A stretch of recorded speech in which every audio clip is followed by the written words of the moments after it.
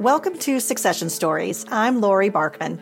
As an exit value planning and M&A advisor, I call myself the Business Transition Sherpa.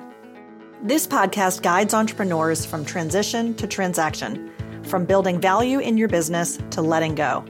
What do I do when I'm not hosting a podcast? I work with owners to maximize business value with my firm, Small.Big. And as a certified mergers and acquisitions advisor with Stony Hill, I guide you through the complex process of selling your company. Tune into Succession Stories for weekly insights to reward your hard work and avoid succession regrets. Hit subscribe wherever you listen to podcasts and sign up for our newsletter at successionstories.com. Here's to your success. Is this the year to sell your company? Don't leave your exit to chance. Stony Hill Advisors works with entrepreneurs like you to get ready for what may be the biggest transaction of your life. Learn what your business is worth by visiting stonyhilladvisors.com/podcast. 98% of business owners don't know what their business is worth. It's risky not to know what the value of your business is, since it may be the largest piece of your net worth. This can be a problem for owners who are not able to recoup their investment when they want to retire. That's why I invited my colleagues, Christy Pozluzny and Fred Kaplan, to the show to discuss the topic of business valuations. We are partners with Stony Hill Advisors, a mergers and acquisitions advisory firm for small to mid-sized companies with revenues between $1 million and $50 million. Stony Hill is the lead sponsor of Succession Stories, and we truly appreciate their support of the show.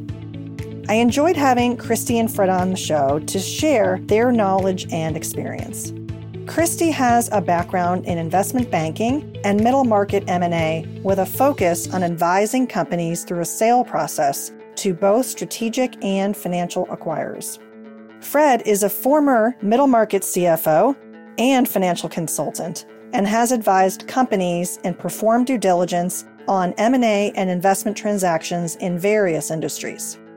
Listen in as we discuss common myths around business valuation, valuation methodologies, and why it's important to measure value.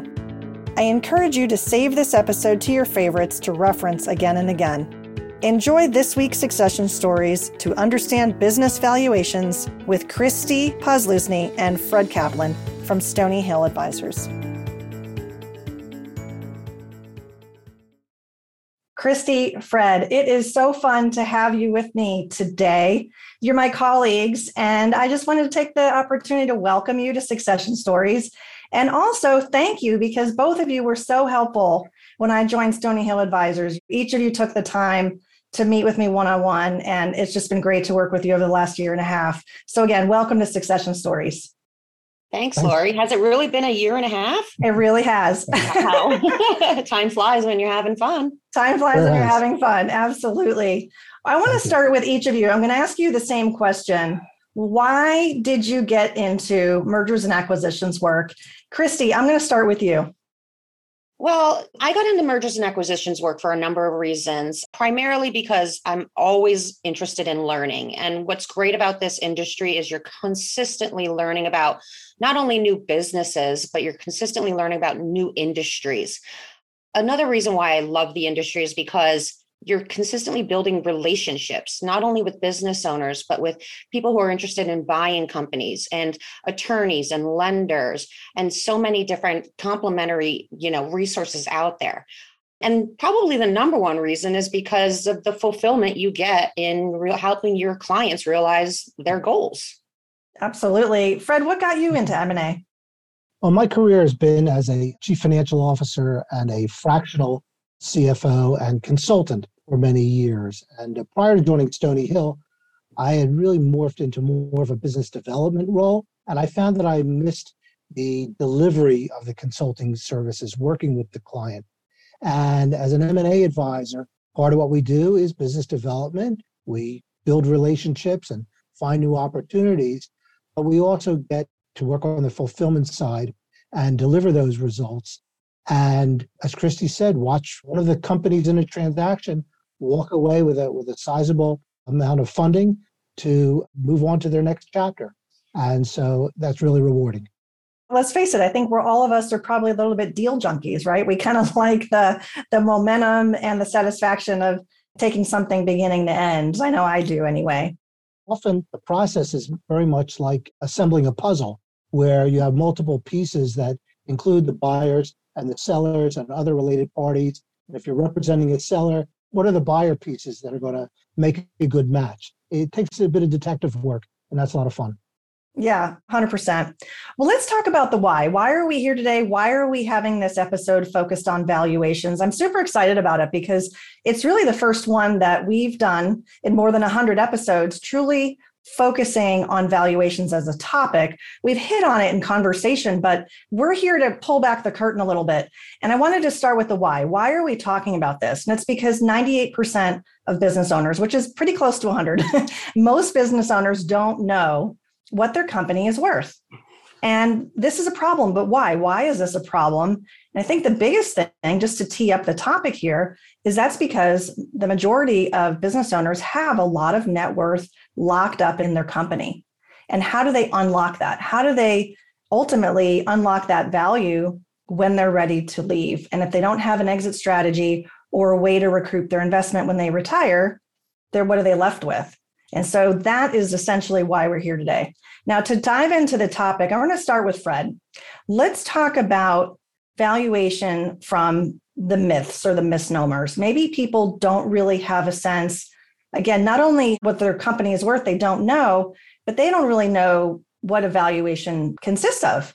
So let's talk about that. What have you seen in your experience? Well, one of the biggest misnomers is that there's a given multiple for my company. And you may hear this all the time. What's my company worth? Is it worth 3 times EBITDA, 4, 5 times? And the answer is there is no single number. There are rules of thumb that will give you guidance as to what are multiples that are common in your particular industry. But those multiples, first, are not necessarily common in a different industry. Just because your next door neighbor who is a manufacturer sold a business at 4 times EBITDA does not mean that your service business is worth 4 times EBITDA. And the second thing is that when you look at precedent transactions, the history of deals that were completed in your field, and look at the multiples that were received, you get an average of what the market says your kind of business is worth. But that begs the question, is your business average? Maybe in every average, there are companies with values above it and below it. And where do you fit? And likely you fit somewhere on that spectrum that is not the average. I think that the biggest myth is when someone hears that, well, recruiting and staffing companies are selling at 4x of EBITDA, that really may not be a fit for your particular business. That can happen when you go to the golf club and you hear so-and-so sold his or her company and they got this multiple of 4 times, right? They kind of leave that open-ended. 4 times of what, right? And so how do we even unpack that to know 4 times of what? What does that even mean? And maybe the audience is wondering what EBITDA means and why that's relevant. And we're going to hold that thought. We'll come to Christy here in a moment. She's going to give us a little bit of insight about the math. Yeah, the other point you made is interesting, which is about where you fit. Have you seen any examples of that, Fred, where one of your clients, or maybe in your experience at Stony Hill, where someone surprised you, where they either punched above the weight class because of some other aspects of their business, or maybe below where you thought they'd be because of some of these other factors? Yes. And typically these underlying adjustment factors that affect the risk behind the deal are not publicly known. You don't know whether there's a lot of customer concentration and maybe only 2 customers. Of course, makes that business risky and will lower that valuation.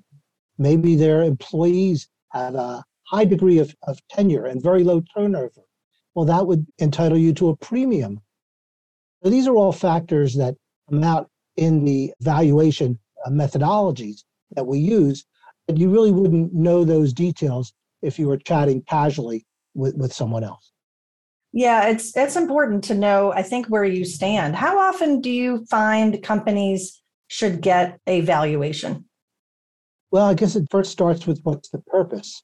Right? If the purpose is for selling the business, then you want to get a valuation at that time. But you may also need a valuation to set your key person life insurance between partners in a business. Or maybe it's related to your profit sharing. I know one business that was actually had an internal financial team doing a quarterly valuation. And I advised them that that was really unnecessarily frequent, that conditions were not changing enough to warrant the time spent on it. So they've moved to a annual, but they use that number for a variety of internal purposes. I'm going to jump over to Christy because we started talking a little bit about some of the numbers or definitions, and I thought maybe it's a good time to turn it over to you. Why don't you share the process? What's the process of doing a valuation? Yeah. And just to touch on some of the things Fred said, it's important to understand that there is a process to the valuation, because a lot of times people will think, oh, just look at my revenue or their net income and just throw a multiple on that, and that's their value. Other times, business owners will sometimes add premiums to what they think their business is worth due to their blood, sweat, and tears that they put into their business over the years. However, there is an actual process involved in determining an appropriate valuation for a business, and it does start with the financials. So in our process, we will always review the business's tax returns as well as the internal financial statements of the business. And we want to analyze this information to understand the trends within the business, understand the business overall in terms of their operations, and ultimately try to arrive at either an SDE number, which is seller's discretionary earnings, or an EBITDA figure, as you mentioned earlier, which is earnings before interest, taxes, depreciation, and amortization. In addition to EBITDA, we will want to have discussions with management to fully understand, again, those trends and some of the operations, because we want to find certain adjustments to those EBITDA numbers. Some of those adjustments will include the owner's compensation and any related benefits or perks, as we like to call them, that are embedded within the business that are directly associated with the owner. Furthermore, we want to understand if there's any extraordinary or non-recurring expenses that may have occurred in the most recent time period, such as a large accounting expense if the company was possibly audited, or a large legal expense if there may have been a settlement. These expenses don't reflect how the business operates in the ordinary course. So we really want to get a good understanding from a financial standpoint. Once we do that, we want to understand the qualitative aspects of the business. As Fred had touched upon, there are a couple of areas within a business that will either increase or decrease the value of a business. Like he said, customer concentration. If they only have 2 customers versus thousands of customers, that's a lot more risk. If they were to lose one of those 2 customers, then they lose a significant amount of their business. So that risk is going to decrease their value. However, if they have a substantial amount of recurring revenue within their business, where it's predictable revenue, it's coming every single year, like a gym membership, every single year, no matter what, that will increase value. So there are a number of different qualitative aspects within the business's operation that we also want to understand to figure the valuation upwards or downwards based on the financial methodologies that we will compute. So once we do all of that analysis, we'll input all of that into our valuation methodologies that we utilize in terms of what's appropriate to use for the company. And then we would impute an overall valuation for the company for them to use for whatever purpose they need. I want to come back to something you said about the owner's discretion on expenses. It's quite common in the lower middle market for a business owner to run personal expenses through the company. And a lot of times in these tax returns, we see that tax obligations are minimized. Correct. And that is a strategy. And that's, I think, one of the reasons why, when you talked about seller discretionary earnings, we are going through the mechanics of this math right? You talked about the isolating and what we call the add backs. What expenses would we take out of the business? What revenues might we not count, and so on? And we want to try to get to looking at the numbers where a different business owner might make different decisions, is how I usually Correct. say it. And this example, maybe you've seen it, and it's kind of extreme example. People kind of shake their heads like, wow, but it's the toilet paper example. Maybe you're running your personal home toilet paper through the business, so you're saving 30 cents on the dollar, but yet maybe you're holding back that value. Let's just use 3 times EBITDA as an example of valuation here. Maybe you're holding back the value of $3. Yeah. You're saving 30 cents, but how do you help clients work through that? Yeah. I mean, listen, when it comes to the tax returns and tax liability, accountants are doing their job. I say it all the time. They're doing their job for you on your behalf to minimize your liability. My job is to undo their job because what we ultimately want to do is show what the actual business is doing from a financial performance standpoint. So ideally, we would love to have a business owner prepare ahead of time for a suitable valuation by separating their business and personal financial records so that they can show exactly what the business is doing from an expense standpoint. If that's not going to be the case, we will work with the business owner and management to strip that information out, because like you said, while they may be saving 30 cents, it is actually decreasing their value because it's ultimately decreasing their cash flow, and their valuation is essentially based on cash flow. So like I said, while the accountant is trying to minimize that income figure, I'm trying to maximize it as much as I can. Have you seen that too, Fred, in your experience? I have. Now, most of the business owners I meet are either focused on minimizing their taxes, so finding as many expenses as they can to offset their income, or they're focused on maximizing current year profits. What I try to do with them is to introduce a third lens, which is a value lens, in that if you wanted to buy a business, would you prefer a business that shows no profit? Because that's one way many owners manage their business. And of course not. So sometimes it takes a little time. And this is why, in addition to just performing valuations as a moment in time service, we at Stony Hill do exit value planning, where we help companies prepare for a future exit that may not even be imminent in order to shift that lens to become a business that makes zero profit and pays zero taxes every year, to one that makes money and has what I like to call transferable value to a buyer, right? Yeah. A business can make no profit and still have value to an owner because of various expenses that are being carried forth and the job that it provides. But as Christy said, we need to prepare that business to be a suitable investment for somebody else. And that means putting on the value lens. What investments might you make now that will have a multiplier effect on the value in the future? For example, it's another myth that having no debt is really good for my business.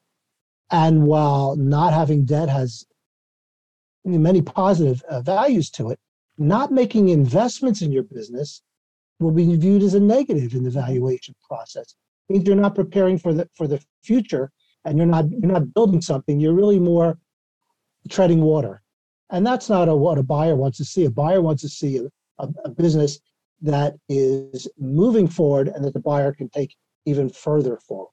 Yeah. And it's also the same thing, like you're saying with debt, with taxes. You may have to pay more in taxes for a few years to make sure your books are relevant, but the multiple of the value that you're going to get supersedes what you're going to be paying in taxes for those years. And that's what a lot of people don't understand. They just, think, well, I don't want to give the government any more money, and neither do I, but I'd like to see a little more in my pocket at the end game.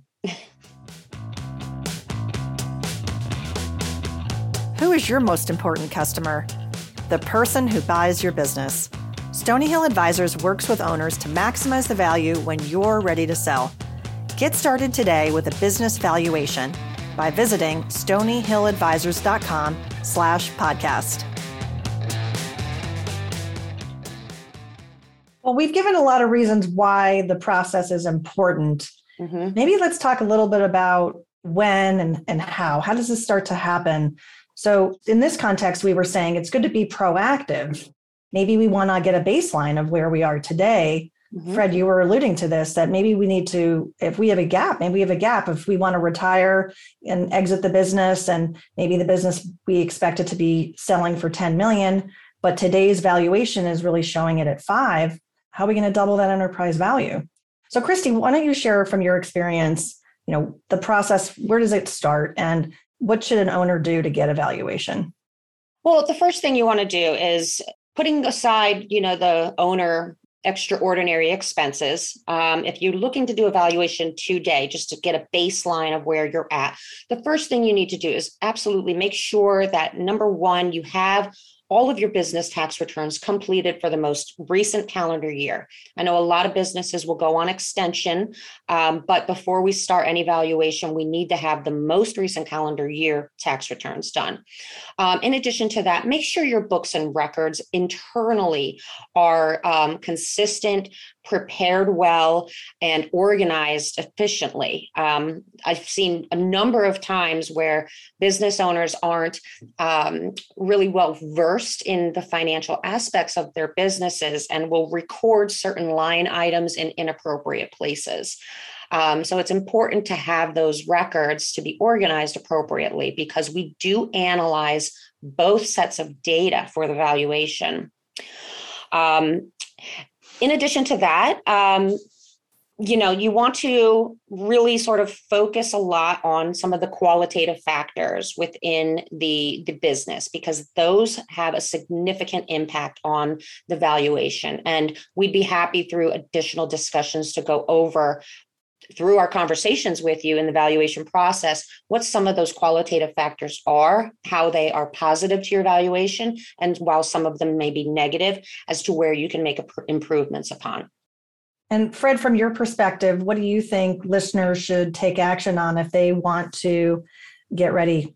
In addition to having your books and records current, there needs to be attention paid to planning, because when a buyer buys a business, they're not buying history as much as they're buying your future cash flows. So the seller should have projections of the future cash flows that are reasonable and substantiated, so that the valuation consultant, like myself, would be able to use those in our projections of the value of that business. I also see that the qualitative factors are very important. As Christy said, some will bear a discount to the arithmetic part of the valuation. Some will generate premiums. So it's very important to understand what are the value drivers of your business and of your industry. They're not necessarily the same for everyone. Yeah, absolutely. So I think we're advocating for this proactive valuation to baseline where you are today, understand where you want to be, and see if there's a gap. But then we probably should just talk about the mergers and acquisitions process as advisors. How do we use the valuation as the beginning point of let's call it a seller engagement? We're working with a seller to help represent them for a sale. So why don't we quickly touch on that, because that gives context to also the bigger picture here of how it gets used. Christy, you want to jump in on that one? Absolutely. So one of the primary reasons we do valuations here at Stony Hill is for clients that are looking to potentially sell their businesses. And we can get into this a little more, but there are a lot of other reasons why a company would want a valuation to be completed. But for our purposes, the first step is obviously understanding what our client is worth within the market. We want to make sure we set the stage appropriately for not only our clients' expectations, but for the buyer's expectations as well.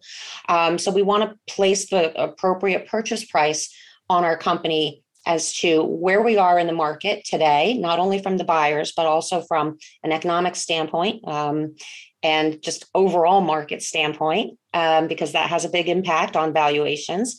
But that really does set the stage for the overall process.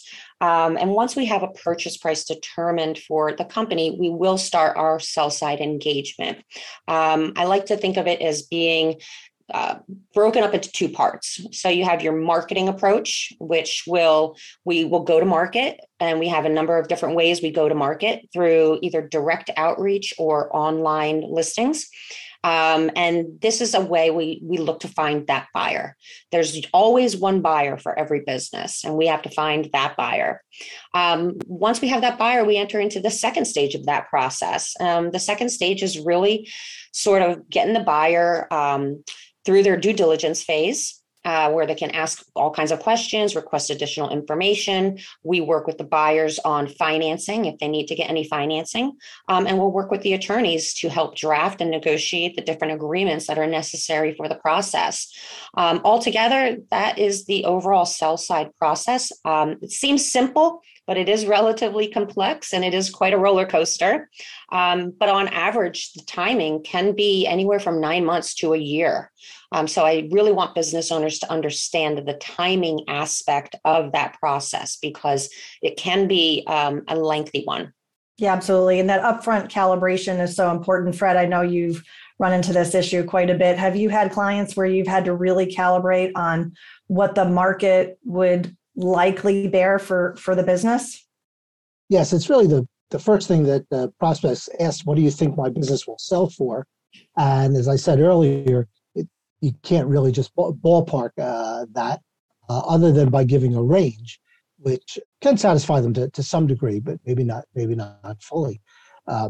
Also on the buy side, we have to work on the valuation of our target companies. On the buy side, we are advocating for our clients who want to acquire. We're sourcing companies for them, we're valuing those businesses to the point of making an offer in a written letter of intent that we draft for our clients. So we got to be very specific as to how much we're going to offer to pay at closing, how much that may be paid in multiple anniversaries of closing, 1 year later, 2 years later, for example, what type of employment agreement we would be interested in. So I guess to backtrack a little bit, your business valuation is not necessarily the price that will be paid for your business or the price that you will get, because the purchase price is going to have other factors in it, such as how much at closing, how much is going to be deferred, employment agreements, other factors. If it's a minority recapitalization instead of a complete divestiture, all these issues influence what that purchase price is going to be. It starts with a valuation, but it's important to understand that the valuation is a foundation for getting to that purchase price, not necessarily. Right. In addition, it also depends on the structure of the deal, whether it's going to be an asset purchase or a stock purchase. That also has a big variable in terms of what ultimately the business owner is going to see at the end of the day and how it's structured. Absolutely. I think we're probably all, our heads are spinning right now. We've taken in a lot of information. And I know maybe there's a follow-up here. Maybe we have you guys come on again and we'll talk again about valuations and other topics in the future. So I really appreciate you coming on today. And if people want to follow up with you, if our listeners want to learn more, what's a great way to get in touch? Christy, how do they find you? Well, if they want to learn more about Stony Hill Advisors, they can visit our website. It's www.stonyhilladvisors.com, and it's Stony, Stony. A lot of people like to throw an E in there. But you can also reach myself at Christy at stonyhilladvisors.com, and it's Christy, Kristi. And Fred, what's a good way to get in touch with you? Email's great. That's just Fred at stonyhilladvisors.com. And we'll put all the links in the show notes too. I also want to mention for the audience, if you want to learn more about valuations and our valuation process, Christy and Fred did a wonderful webinar, and I'll include the link to that in the show notes also. So as we talk about the rounding down here and kind of winding up this conversation, I love to ask my guests for their favorite quote. So you are no exception. Each of you, let's see, who wants to go first? Fred, what's your favorite quote? This is one that I've hung on to since high school, and it is from a philosopher by the name of George Santayana. And he said, "He who does not remember the past is condemned to repeat it." I've carried that with me, so I'll make sure I do my research. Absolutely. And Christy, how about for you? Well, my favorite quote is sort of my own mantra, and it's something I've used as I've developed my own career. And it's, if opportunity doesn't knock, build a door. I love that. Build a door. Christy, Fred, thank you so much. I know we could have talked for another hour. We're just hitting the tip of the iceberg. You're both experts in what you do. You're great to work with. And I want to thank you again for coming onto the show. Thank you so much for having us. This was pleasure. great. It's been great fun. And to our listeners, thank you so much for your support. You can always catch Succession Stories on any of your favorite podcast players and YouTube. Don't forget to like and subscribe to the show. And if you want to maximize the value of your business and plan for future transition, you can also reach out to me anytime for a complimentary business assessment at meetloribarkman.com.